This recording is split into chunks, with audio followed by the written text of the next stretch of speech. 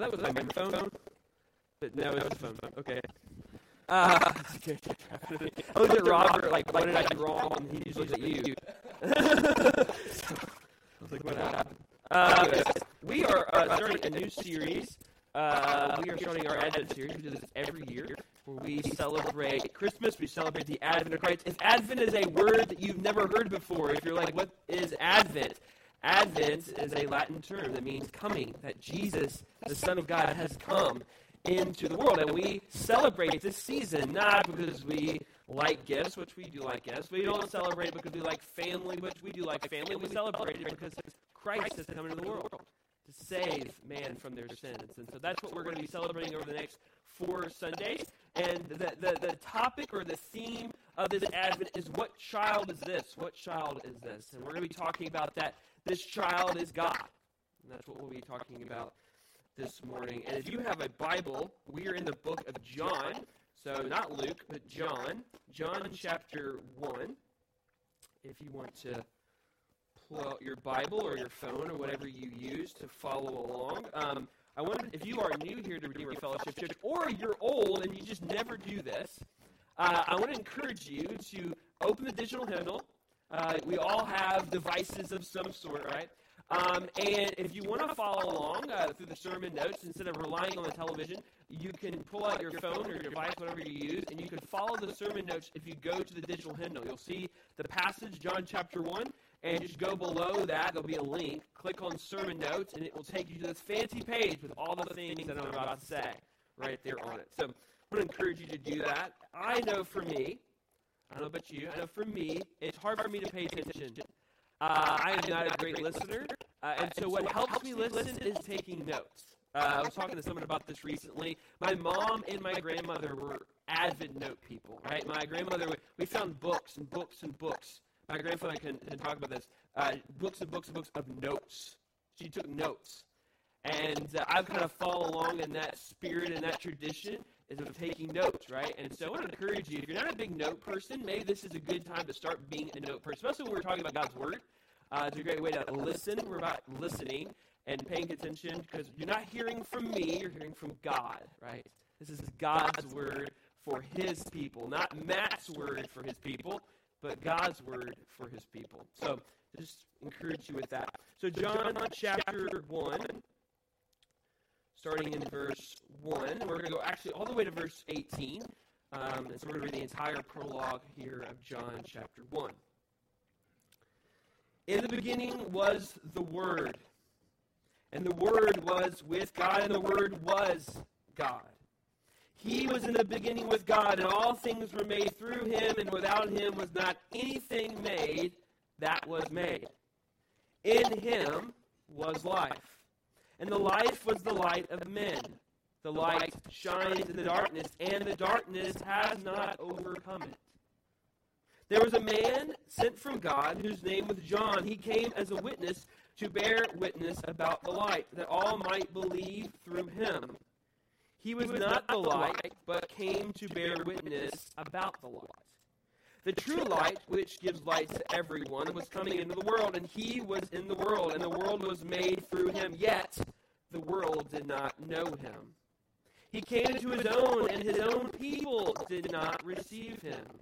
But to all who did receive him, who believed in his name, he gave the right to become children of God, who were born not of blood, nor of the will of the flesh, nor of the will of man, but of God.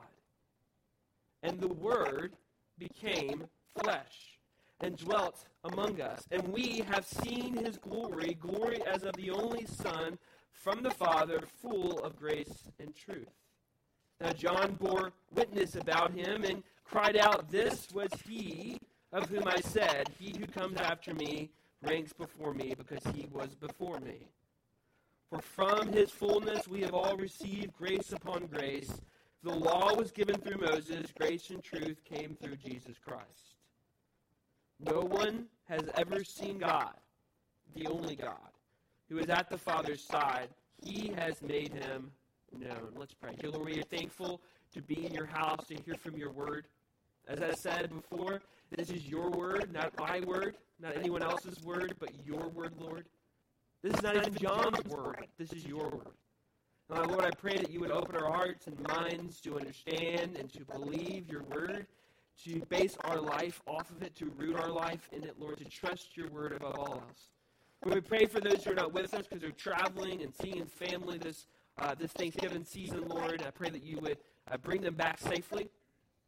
Lord, we pray for the people that are here that are new. We praise you for bringing them with us. Lord, I pray that they'll be encouraged not only by your word, but by the community of believers that are here at Redeemer Fellowship Church. Lord, we pray for those who are quarantining and sick and trying to stay safe from COVID. Lord, we pray for them as well. Keep them safe. Lord, we pray as we enter into this Christmas season, Lord, a very unusual Christmas season with COVID and the pandemic surrounding this season, Lord. May, Lord, in the midst of the season, may we recognize the sadness that we may not be able to see people that we typically see during this Christmas season, but may this celebration of Christ and the celebration of the advent of Christ be sweeter this year than any other year. We praise you, Lord. We thank you. In Jesus' name, amen.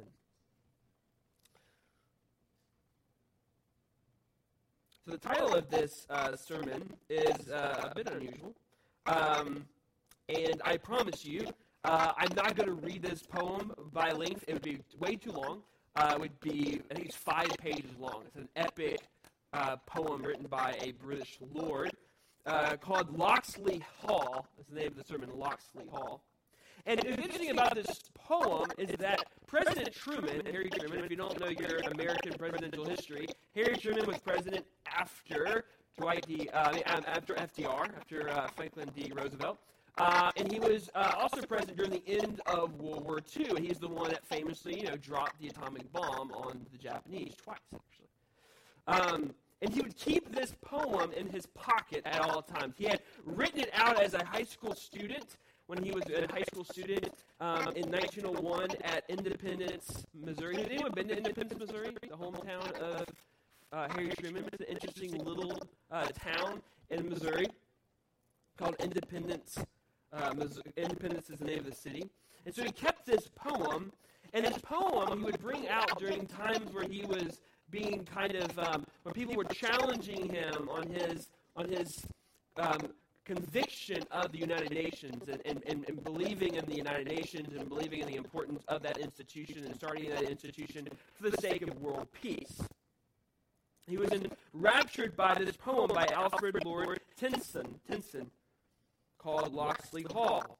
Like I said, he kept it in his pocket, and he was president, he would pull it out, and it would encourage him during this time after the war, World War II, this massive war where millions of people died. The entire world was in conflict from Japan all the way to Europe, was in conflict for several years, and when this trial of trying to bring the world together to create world peace, he would always pull out this poem to encourage him in his work.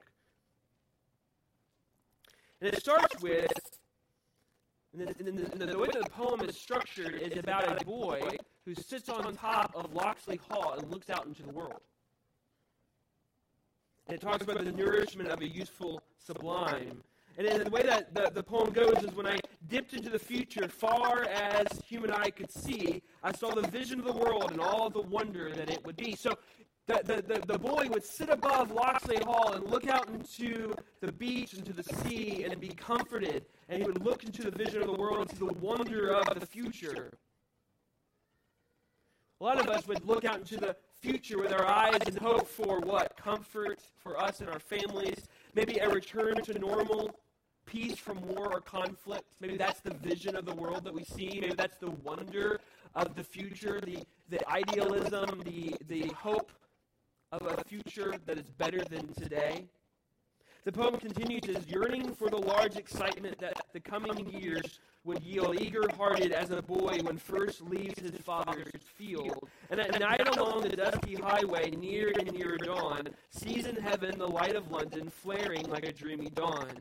And his spirit leaps within him to be gone before him then. Underneath the light he looks at and among the throngs of men. Men, my brothers, men the workers, every reaping something new, that which they have done, but earnest of the things that they shall do. For I dip into the future, far as human eye could see, saw the vision of the world and all the wonder that it would be. Saw the heavens filled with commerce, ecstasy of magic cells, pilots of the purple twilight drooping down over costly bells, heard the heavens fill with shouting, and there rained ghostly dew from the nation's airy navies grappling in the central blue. Far along the worldwide whisper of the south wind rushing warm, with the standards of the peoples plunging through the thunderstorm. Till the war drum thrummed no longer, and the battle flags were furled, in the parliament of man, the federation of the world. There the common sense of most shall hold a fretful reign in it all, and the kindly earth shall slumber, lapped in universal law. You can see how Truman, this poem, encouraged him and gave him hope. The hope of a future world where there will be no war, no longer any strife or conflict. That's the vision of the world. The parliament of men, not the parliament of different nations, but a parliament of all nations coming together for the sake of peace. These words provided hope and resolution for President Truman when he argued for the United Nations, a world without war, a world united in peace. But why that poem has to do with John chapter 1 is it's a very similar vision that the people of Israel had during their time of conflict. You can think of boys, young boys, surrounded by the Persian Empire, surrounded by the Greek Empire, surrounded by the Roman Empire, and looking into a world that looked different than it was then. They were occupied, Israel was occupied by different empires who rise and fall. They, through their groaning, would yonder into the future, hoping for a better world to come. Isaiah chapter 9, 2 through 7, we all know the story quite well. This was Isaiah 9, 2 through 7 was like the Israel's Locksley Hall. They saw into a world that would be different. They saw a great light that would come to bring peace. A child would be born in power in the spirit of King David. The government shall sit upon his shoulders. He shall be a wonderful counselor, a prince of peace, mighty God, right? He would come into the world and bring peace to the people of Israel. They would restore their nation to them, restore their kingdom, restore their temple, restore everything that they held dear, that God would provide that back. You might imagine a young Jewish boy or girl hearing stories of the past and told of visions of the world and all the wonder that it would be. What has happened since the coming of Christ? It's been 400 years of silence. No prophets, no visions, no revelations from God to his people, his chosen nation. All they knew was heartache, minor successes, but mostly failures. Israel, Jerusalem, was just simply an outpost between one great city to the next, between one great empire and the next. Nothing significant, not important. Traded from empire to empire, ruler to ruler, emperor to emperor, kingdom to kingdom. Hoping and yearning for a return to the glory days, believing their true needs were external. They just had their nation back. They had their kingdom back. They had their what they had before during the time of David and the time of Solomon and times of the kings, the good old days. Then all would be better and good. The problem is the problem was not Rome. The problem was not Caesar. Their problem was their own sinful hearts. Their internal nature was the real problem. This continues to be the real problem in the world. We think the external needs to be fixed, but really the internal hearts of us need to be fixed. It's very true today. COVID is not the problem. Your financial strife is not the problem. Your relational turmoil is not your problem. Your soul is your problem. It's true of Israel. It's true of us as well. A problem that was created in the Garden of Eden. A new beginning from our souls is our true need. And that's where Jesus comes in. That's where the passage for today is so important. John chapter 1, 1 through 18 is so important because it tells of a new beginning. It's littered with language that exposes to a new beginning. So the main point is this. The Word who was in the beginning with God and was God has come into the world with a new beginning. The Word, who was in the beginning with God and was God, has come into the world with a new beginning.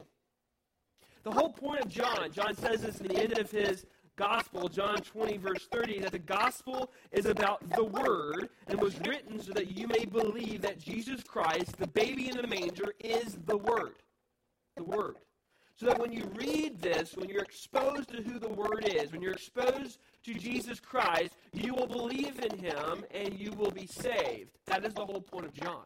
And John starts his gospel, he starts his prologue, exposing us and revealing to us the identity of the Word.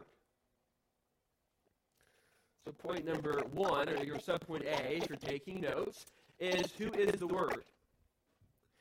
It's interesting, you don't get the name Jesus Christ in the first 18 verses, do you? You're not exposed to who the name of this person is. All that you know is that He is the Word. That's what you're introduced to.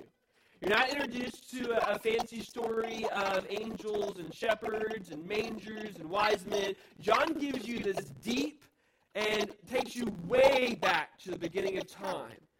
That's his incarnation story. That's his advent story. That's his birth story.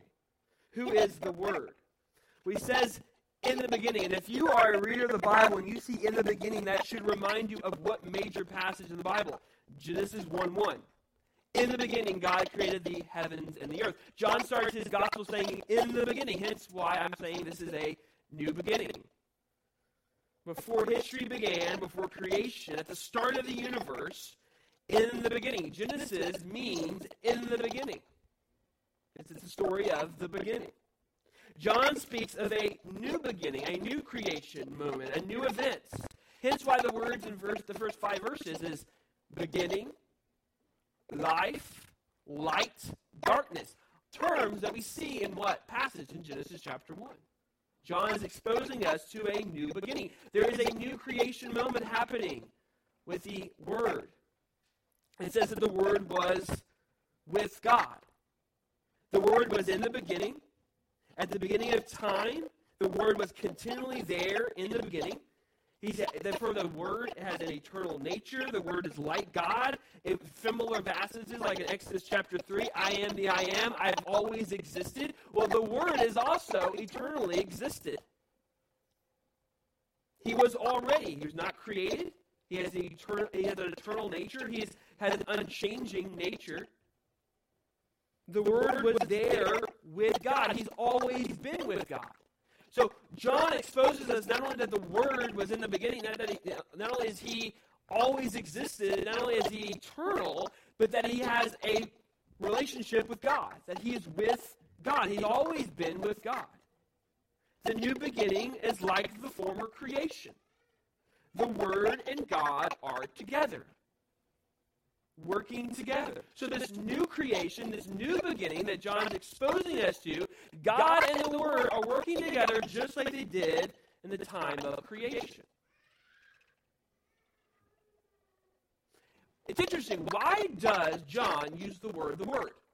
He could have used different words. John Piper talks about this in his Advent devotional about this passage. He says, why does he pick the Word? John Piper said he could have picked the deed. The deed was in the beginning, or the deed was with God, or the deed is God. He doesn't say that. He says the Word. The deed is kind of ambiguous, right? If you do something, you always have to explain why you did it, right? If you do something good, you always have to explain why you did it. Or if you did something bad, why did you think to do that? Like, you always have to. I do this all the time with my kids. Why did you do that? Why did you think that was smart? Why did you get all your toys and take them from one place and put them all the way down to the other side of the house? Why did you do this? And the kid has to try to explain. So deeds are ambiguous. They don't actually reveal motive or intent. So you'll have to explain, why did you do this? John could use the word the thoughts. But thoughts don't have a visible or a tangible way of explaining itself. It's just a thought. So when you think of something, what do you have to do to express it? You have to use words. He didn't use the word the feeling, or the feeling was with God. Why? Because feelings are not clear. We don't understand the intentions of feelings. Feelings like deeds are ambiguous. We don't understand the meaning sometimes of people's feelings. They need to be explained. So the Word is very helpful here. And even in kind of the Old Testament thinking and the way that Hebrews thought about the Word, in Exodus 19:17, the way that they would sometimes read this passage is they would actually read it as the Word of God. Not just God, because God was such a word they would not use very often in the Jewish culture and the Hebrew understanding, so they would use the Word of God to express God. The Word is a designation of the divine. All things made by God's Word. The Greeks saw logos, the Word, as an impersonal principle or force. So even the Greek culture understood the significance of the Word, the logos, the principle, the truth. But the Hebrews understood that the Word is the passionate and involvement of God, that the God who created expresses himself through his Word. Psalm 33:6, by the words of the Lord the heavens were made. By the word of the Lord. The Word of God is the bridge between the transcendent God and this material universe. Even Luke chapter 1 verse 2, Luke says the eyewitness and ministers of the Word, talking about the gospel, of the ministry and life of Christ. He describes it as the Word. John 3:34. Whoever receives his testimony sets his seal to this, that God is true. For he whom God has sent utters the words of God.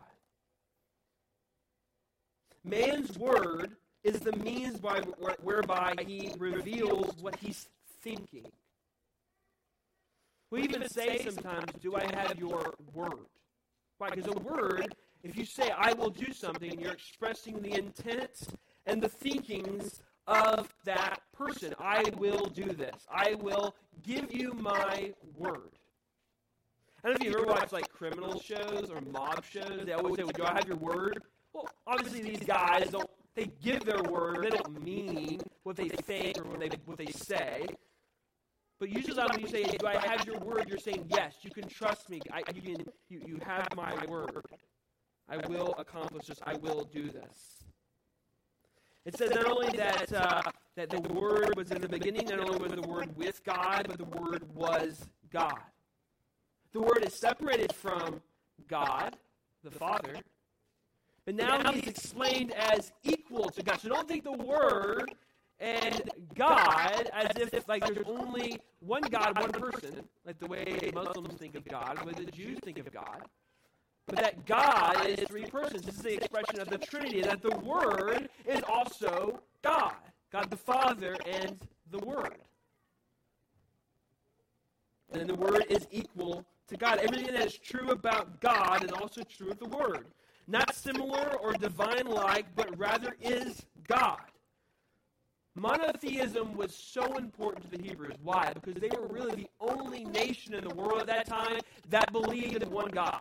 The Romans believed in a multitude of gods. The Greeks believed in a multitude of gods. The Egyptians believed in a multitude of gods. The barbarians believed in a multiple gods. The Chinese and the Asians believed in ancestral spirits, so they believed in multiple gods. The Hebrews were unique in the world at that time because they believed in one true God. And John just says that there is more to God.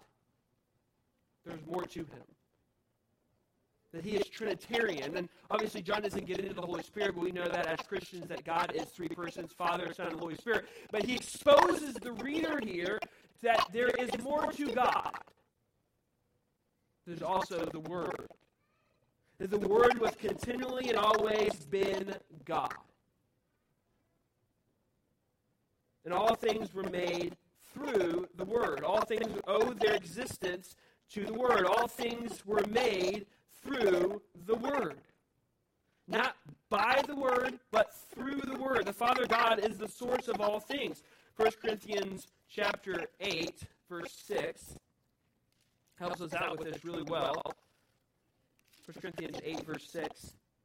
Yet for us there is one God, the Father, from whom all things and from whom we exist, and one Lord Jesus Christ, through whom are all things and through whom we exist. Both were involved in creation. The Father created, but did it through the agency of the Word, and continues to be true today. As he says here in verse 3, all things were made through him, and without him was not anything that has been made that was made. Nothing that is made, not even only in creation, but everything past that as well. Everything that is created is obviously from God, but through the Word. We're also exposed a little bit more about the Word. In him is life. Again, like I said, this is a new beginning. This is a new creation. In the beginning, God, the Word was with God. The Word was with, in the beginning, God, in the beginning was the Word, and the Word was with God, and the Word was God, and in him is life. We see in Genesis 2, verse 7, that when God created Adam from the dust, he did what? He breathed life into him. And the man became a living creature. The gift of God through the Word, that life is a gift of God through the Word. Because there is life in the Word, there is life in the world.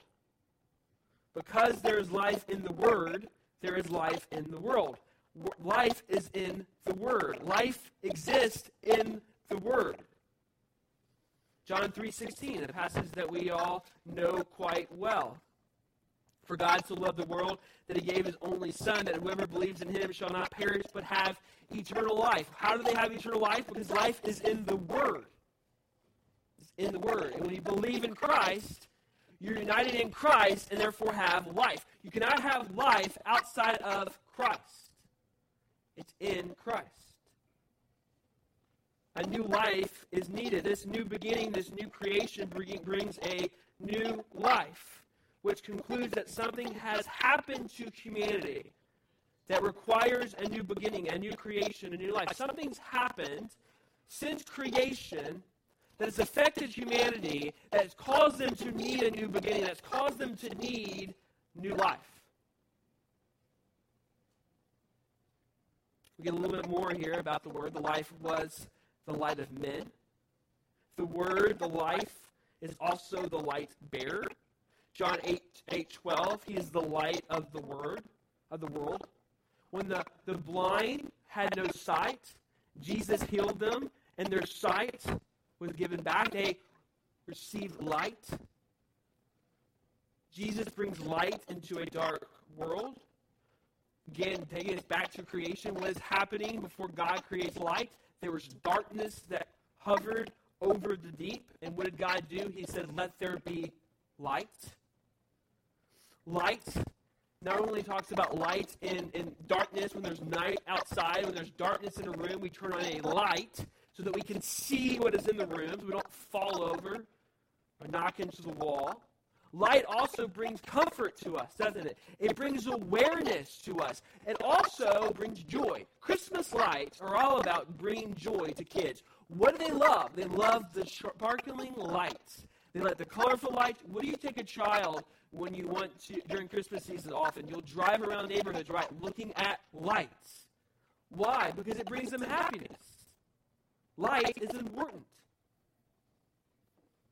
And light is from the Word. John even says that light shines in darkness to oppose darkness, to dispel darkness. The light continually shines in the darkness, and the darkness has not overcome it. The Word doesn't just simply light for a moment. It doesn't simply just flash for a moment. It continually shines in the darkness. It never ceases to shine. And what is darkness? Darkness is the evil environment, the fallen nature of the world. And we walk in the world, and you will not walk in darkness. I'm sorry, if you walk in the Word, you will not walk in darkness, John says. We live in a fallen world. We live in a dark world. Like I said before, something's happened since creation that has caused the world to be covered in darkness. Hence, light needs to come into the world. Light needs to be brought into a dark place. A new beginning, a new creation, new life, new light. To shine in the darkness, and the darkness can never overcome the light. The world lacks light. It lacks life because of what happened in the beginning, and God created, and then man fell into sinful nature. We live in a dark world. The Bible exposes us that our sinful souls are dead. And we need new creation. We need a new beginning. We need new life. We need light. This story exposes us to the simple condition of humanity's soul. Like I said before when I started, the context of John chapter 1 is the 400 years of silence, that God didn't reveal anything. He didn't give a prophet. He didn't give anything to Israel for 400 years, nothing, before Jesus came into the world. And they believed so strongly that they needed a national renewal, some national revolution, some national change, that their nation was dead, that their nation and their culture and their people were surrounded by darkness, that the world was broken. But what they truly need is renewal of their hearts and their souls. What they need is a new beginning. What they need is a new heart. What they need is a new life. And what they need is light into their hearts. The darkness of their hearts is the problem, not the darkness of the world. Even though this is what they needed, it's what you need, it's what I need, they rejected it. The second subpoint is this: the word was coming into the world. The word was coming into the world. Verse 9 and 11. The true light was coming into the world. This word, who was in the beginning, who was with God, who is God, who in him is life, is the light of men. The true light is coming into the world. The word was coming into the world. Not a prophet, not a judge, not a priest, not a king. He is king, but not like a king that is like Samson or some king that's going to conquer and take over the Roman Empire. But the Word, who was in the beginning, who was with God, who was God. All things were created through the Word, and the Word is life, and the Word is also the true light. He is coming into the world. It makes you think of the British are coming. The British are coming. Oh my gosh, the British troops are coming into our city to take over the colonies. The King is coming. The King is coming. For you Star Wars fans, remember in Return of the Jedi when Darth Vader tells his little, I don't know what this guy is, some type of admiral or something, that the Emperor is coming, the Death Star, and he's like, the Emperor's coming here? You can tell the fear in his eyes. Yeah, Aslan in the Chronicles of Narnia, Aslan is moving, Aslan is coming. It causes fear upon the White Witch. The King is coming. The Word is coming. Yet, the world did not know him. The Word made the world. He's continuously in the world, but the world didn't know him.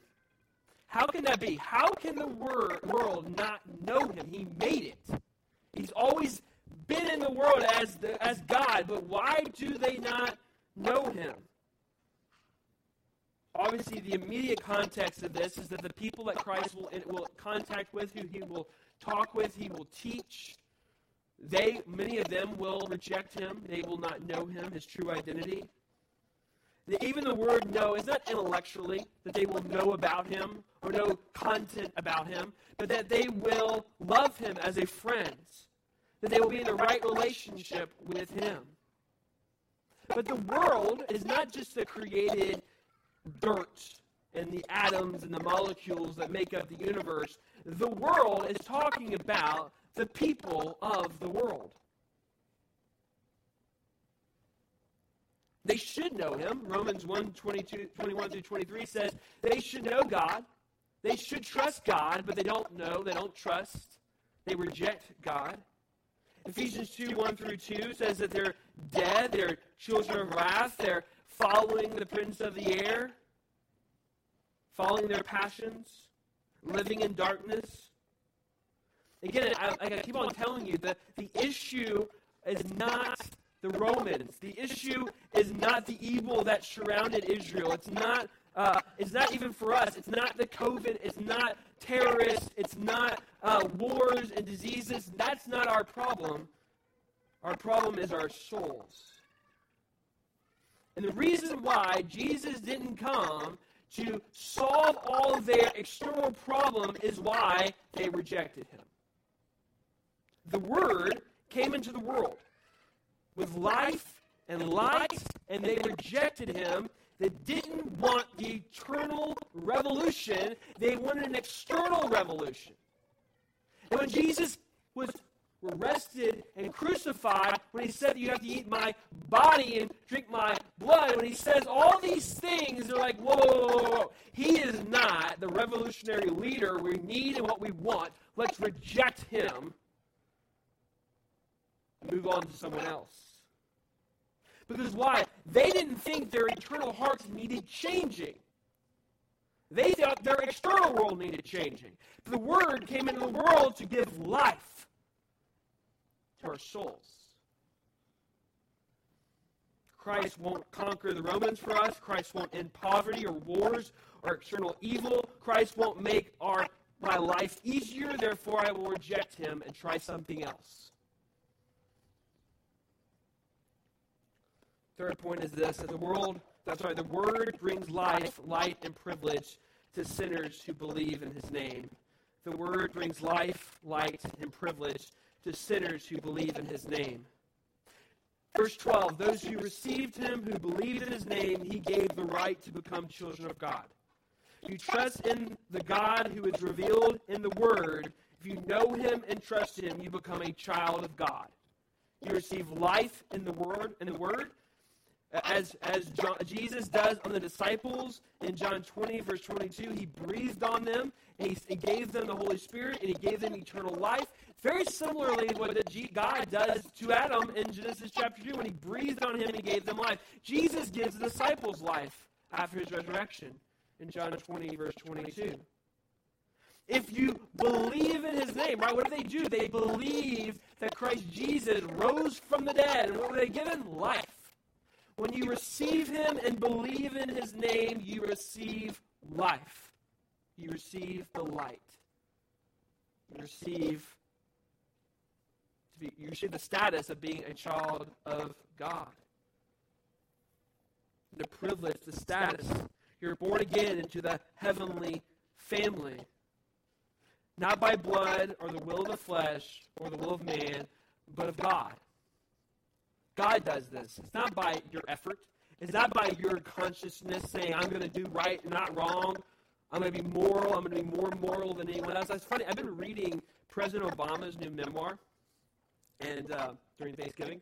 I didn't vote for him, but I find him fascinating as a person, so I wanted to read more about his life. Talk about someone who believes very much in the morality of the human heart, that humans could be moral without God. That's President Obama, especially. He says he believes in God, but he was not a Christian if you read more about his life. There's a belief that you can just be moral and good by the will of man. But God's saying you cannot be given new life. You cannot have the light, the true light that leads you out of darkness. You cannot be called a child of God if you do not believe in the Word, if you don't believe in Christ. You don't receive him. It's not by the blood. It's not by the will of man. It is by God. Belief. Belief that you are spiritually dead, that without Christ you walk in darkness, that you're actually of the world, that you're an orphan, separated from God, and that through Jesus, through Christ, you are adopted to God. What is Paul says in Ephesians chapter 1 through 6 is that you're blessed, right? Blessed is the God and Father of the Lord Jesus Christ, who has done what? In Christ has given you all the spiritual blessings in the heavenly places, right? You're a child of God, so therefore given all the spiritual blessings of the heavenly places. You've been chosen in Christ before the foundation of the world to be holy and blameless before him. In love, you are predestined, what? To adoption to himself as sons through Jesus Christ. But you have to believe that you're a sinner and that you need adoption. You need to be brought into God's family. And the Word has come into the world. You receive him, you do not reject him, as many have done foolishly. You are adopted. You are given the right to become children of God. It's very similar to Plato's allegory of the cave. I'm not sure if you're philosophy people. I know Jacob Kendler is a philosophy person in here. Everyone knows about the allegory of the cave, right? The darkness, we're in the dark cave. We only see shadows of the true things, the true forms. And then we go into the light, right? And exposed to what is actually true. The Greeks would have understood what logos means. They would have understood what true light means. They would have gone back to Plato. We also, without Jesus, are literally living in a dark cave, thinking what is true, what we're shown is actually real, but actually they're just shadows of what is real. The truth, what is real, is only exposed to us through Christ, because he is the light. He is life. The last point is this, that the Word is the child in the manger. The Word is the child in the manger. And the Word became flesh and dwelt among us. This is verse 14.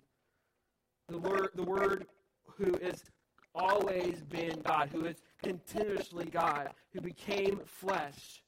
For what reason? That we may become children of God, which is of God, not by our means. The new beginning, this new creation, this new life, this new light, this new family is through the Word. Coming into the world, and by becoming flesh. This gets us to the baby in the manger. This gets us to Christmas, the Advent, the baby in the manger. The Word takes on flesh and dwells among us. As God walked with Adam in the garden, he dwelled in the tabernacle with Israel. Now God dwells with us, with his presence in the flesh. This is all going back to Genesis chapter 1. And all of John 1 is going back to Genesis 1. The Eden, the Adam and Eve in the garden with God, and this perfect presence of God experience. And what happens, they're kicked out of the garden, out of the presence of God. Life is taken away from them. The light of God is taken away from them. And what needs to be reestablished is a new creation, a new beginning, new life, new light, new presence of God, and that is in the Word. So the baby in the manger... The baby in the manger is now God dwells with us with his presence in the flesh. God's presence with us. What caused humanity to fall into the death and the darkness and separation for God was sin. Sin. Your eternal, your nature, you're born in the world with this condition. You are born into this world sinful. That is your eternal nature. Our souls need transformation. And the Word brings transformation to your soul. Too often, though, we want external changes. We want external revolutions. But the Word did not come in his first advent to change the brokenness and the evilness of the world. He came to change the eternal soul. And everyone that is born in this world has this sinful soul, and it needs transformation. It needs revolution. It needs renewal. John ends his prologue with this fascinating passage. No one has ever seen God, the only true God, who is at the Father's side. He, the Word, has made him known. The baby in the manger is God, always been God. Continuously was in the beginning, was with God, who was God. All things were made through him. Nothing was made that was made except through the Word. In him is life. He is the true light. He's always been God. He's still God. As in the beginning with God, he brings a new beginning. He brings a new creation. He brings new life. He brings light into darkness. He brings an entry into the family of God. He brings the experience of God's presence. Where God's presence is there, there's grace. Where God's presence is, there's grace. But only if you recognize your internal condition. The story that I was going to tell the children, but then forgot. I don't have to have them come up later. Sorry. Charity's the only one that knows this. It's just like, why did we not do it, Matt? I can't believe you forgot. But I was going to read Mark 10, verse 45. Mark 10, verse 45. This is the whole point of Christmas. For even the Son of Man came not to be served, but to serve and to give his life as a ransom for many. That's what Christmas is about. That's what the baby in the manger is about. That you would be reconciled to God. Not that there would be harmony in the world. Not that there'd be good tidings in the world or peace everywhere. That's not the point of the baby in the manger. And too often, the world has taken over Christmas. Because the baby in the manger speaks to the sinfulness of your heart and my heart. That's what the baby in the manger says. It's not a metaphor. It's not a metaphor for peace and harmony between different socioeconomic groups or racial groups, or metaphor for material wealth, the poor, the charity. I'm not saying those things aren't important, but Christmas is not the place where you get inspiration for those things.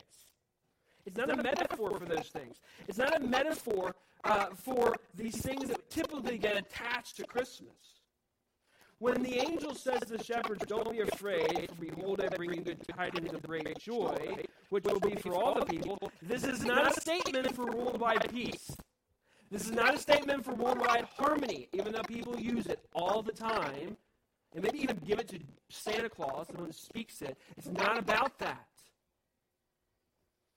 Rather, it is a statement of truth that announces peace where the true conflict lies. You with God. Put more directly, your war against God. Your rebellion against God. Your soul needs peace. It needs transformation, reforming. It needs life. It needs light. It needs grace and reconciliation. So I want to just say this. It's a great article in Gospel Coalition about this. The word broken is overused in Christianity. It's overused. Too often we say that Jesus saves us from our brokenness, which he does, but that's not actually all the way accurate, is it? When Jesus says, Jesus saves us from our hatred towards one another, yes, he does that, but that's not actually accurate what Jesus came to do. The baby in the manger who went to the cross died for your sins against God. That's the conflict. You have sinned against God. You were born in this world. Your children have sinned against God. Even Nathan Ice, who just came into this world, is a sinner before God. Didn't know that. Haley knows that. What all of our children need, what all of our souls need, it needs new life. It needs a new beginning. It needs a new creation. It needs the light that only comes from God. It needs to be adopted into God's family. And that comes through recognizing your sin and receiving the Word and trusting in the Word for the forgiveness of your sin. And if you receive Him, if you believe in His name, you get the right to become, you've given the right to become children of God. So this Advent series, as we think through this, as we slowly talk about Jesus, and we talk about the incarnation of Christ, who is this child? This child is God. God. Who is in the beginning, who is what's with God and is God. And He came into the world to save sinners. Come and pray with me. Dear Lord, we thank you for your beautiful word. We thank you, Lord, that your word is not just simply words on a page, but you sent the word into the world. Your word is your Son, your eternal Son, that you sent into the world. The true light, the life is in him. Lord, we praise you. We thank you, Lord, that you sent him into the world. But it's a warning to us as well, that if we don't receive him, if we don't believe in his name, we are not given the right to become children of God. Our souls remain dead. Our souls remain in darkness, and we remain orphans from your family. But if we trust in the Word, if we trust in Christ, we trust on his word on the cross, his work on the cross, we are given the right to become children of God. If there's anyone in this room who have maybe casually kind of been Christians and gone to church and kind of been part of families that are Christian, but have never actually trusted in Christ. Recognize that internally they are sinful and broken and opposed to God. And the only way that they are made whole, the only way that they are given grace, the only way that they are given life and light, acceptance, is through Christ. Lord, I pray that they would trust in Him. Lord, work in their hearts to trust in Christ, trust in the Word. Lord, we love you, we praise you. In Jesus' name, amen. We're going to take up the Lord's Supper, but before we do that, I'm going